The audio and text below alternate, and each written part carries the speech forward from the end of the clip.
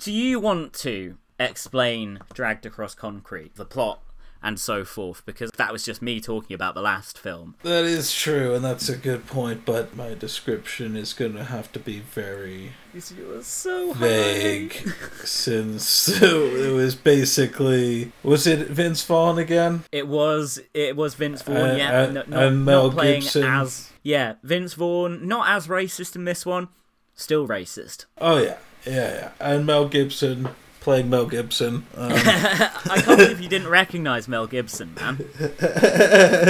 And they abuse some woman and beat up some guy, and then stuff happened. Then there was a heist, and then more stuff happened, and then there was a truck that was on its side in a cargo You're lot. really cracking up. Then there was a shootout, and then these two people take the gold. Mel Gibson's one of them, and then they get to a lake or something, and Mel Gibson dies.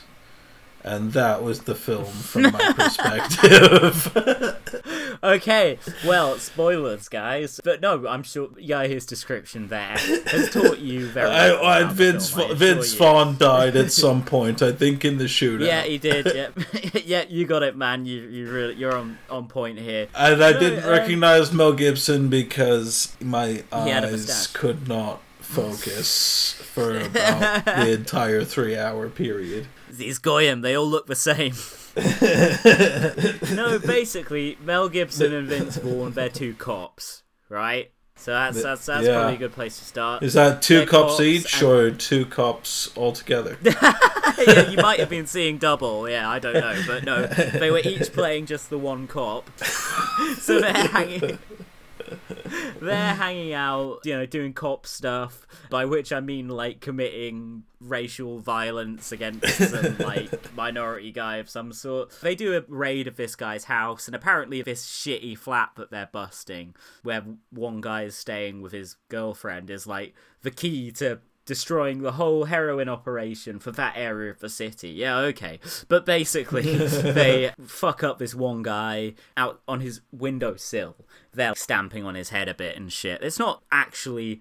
It's violent. Yeah, in real life, it would be a horrendous abuse, but in cop movies, cops commit that stuff every 5 minutes, so I forgot rewatching the film that this was the act of police violence, that gets them in trouble. But yeah, it turns out someone's filming it, so they get called in by Police Superintendent Don Johnson. Yeah, even as he says, he's like, I've seen worse, I've seen better, I've seen worse. Then doesn't he say, when Vince Vaughn leaves the room, because he's former partners with Mel Gibson, he's like, now that was out of order, mate. Like, come on. So, I mean, I guess it's bad, but the implication is these guys do this kind of stuff all the time. It's just bad optics. It's that it looks bad, not that it is bad. He wouldn't be, like, humiliating him in front of the younger guy. When Vince Vaughn leaves the room, then Don Johnson kind of quietly says to him, you actually shouldn't have done that, mate. Don Johnson's there as the contrast with Mel Gibson's character, because they used to be partners, so this is like what Mel Gibson could have been if he played by the rules. If he wasn't just... Thanks for letting us know about this situation, and any word you can have with the inspector on our behalf would be greatly appreciated.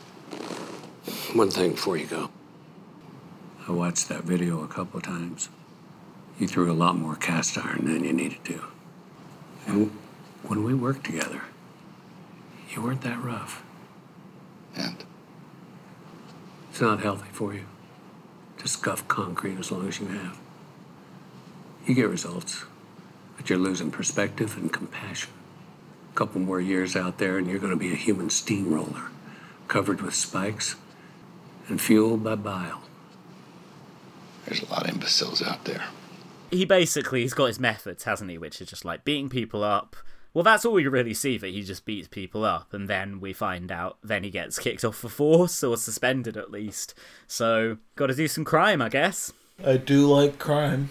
Wait, what? Can we go back a second to the Don Johnson scene? So there is, I say that Craig Zahler doesn't like explicitly addressing political subjects in his films.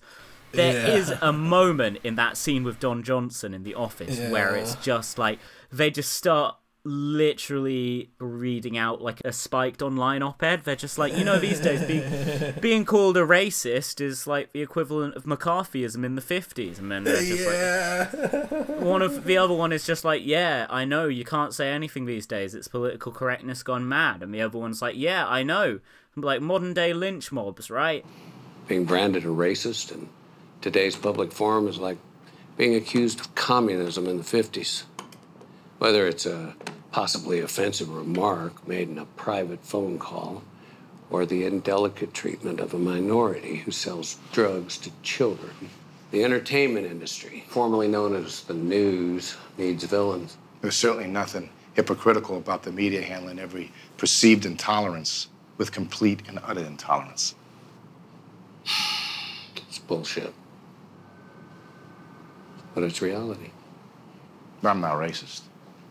Every Martin Luther King Day, I order a cup of dark roast.